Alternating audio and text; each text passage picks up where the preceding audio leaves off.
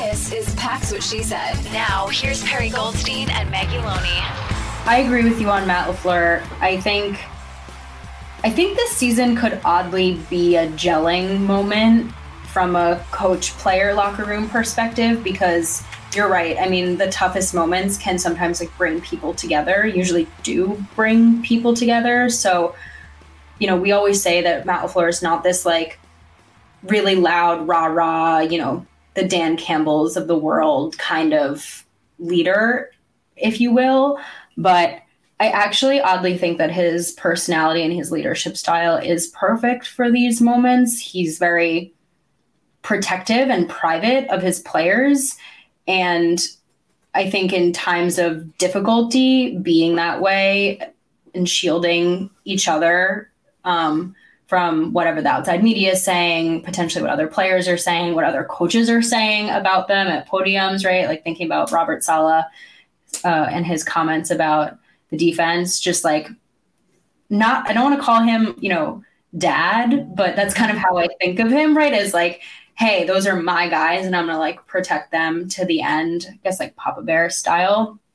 And I think about after they beat the Cowboys, how he got super emotional in the locker room in his post-game presser. And that's the kind of thing that I think brings people together, right? Coach is hurting just as much as we are. And he feels like he's let us down in the ways that he obviously participates in this team from us losing. And I'm not a player, but I think if I put myself in that position and I look at Matt LaFleur and the way that I keep going back to the word, protected his team, I'd feel closer to him, right? I'd feel like I have more trust and more respect for him in the way that he's kind of handled himself this season. So while it hopefully is just a blip on the radar and the Packers go back to winning double-digit games for the rest of his tenure, I think this can be a very galvanizing, gelling type of season in terms of interpersonal relationships.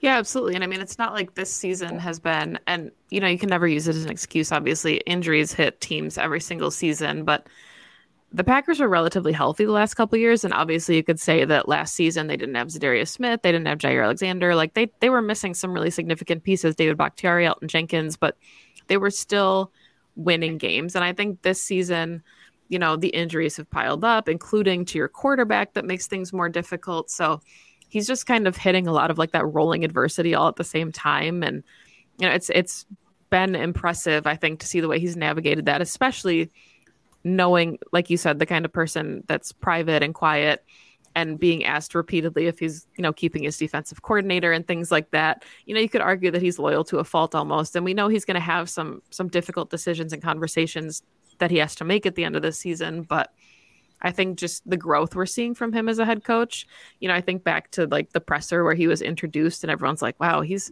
really timid and shy. And I don't know if he can be a leader of men when you have Aaron Rodgers in the locker room. And I think it's been really fun to see him evolve as a very emotional, passionate leader for the football team. Yeah. A lot of Matt LaFleur love between the two of us, I think. The hot seat, that very deserved. The hot seat is cold in my mind at the moment. I agree.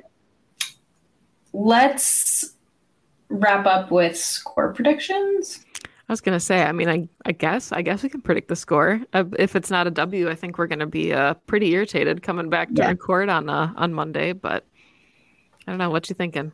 I mean, I still think that unfortunately this Bears team is going to put up points because the Packers defense hasn't proven to me that they can stop that. But I'm thinking something around a 31-27 mark. Packers win.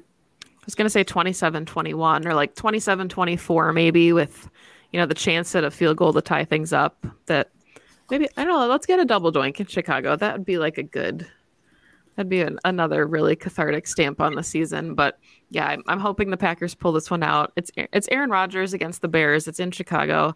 These are special games every season for Packer fans.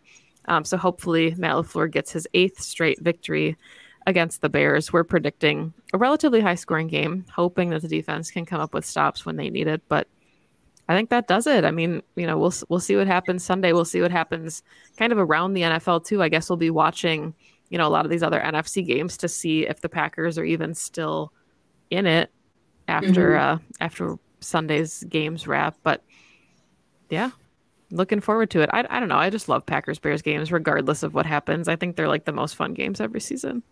Yeah, they're special. There's something about them for sure. But that is all the time that we have for this episode of Pack's What She Said. Thank you, as always, for listening to the show. You can follow Perry on Twitter at Perry_Goldstein. You can find me on Twitter at Maggie J. Loney. You can follow the podcast on Twitter at PWSS Podcast. You can find us on Instagram, Twitch, and YouTube at Pack's What She Said. You can also find us on Odyssey, everywhere you listen to your favorite podcasts. Remember to download the show. It really helps out our listening numbers. But thank you, as always, for listening to the show. And go Pack Go. Go Pack Go. 2400 Sports is an Odyssey company.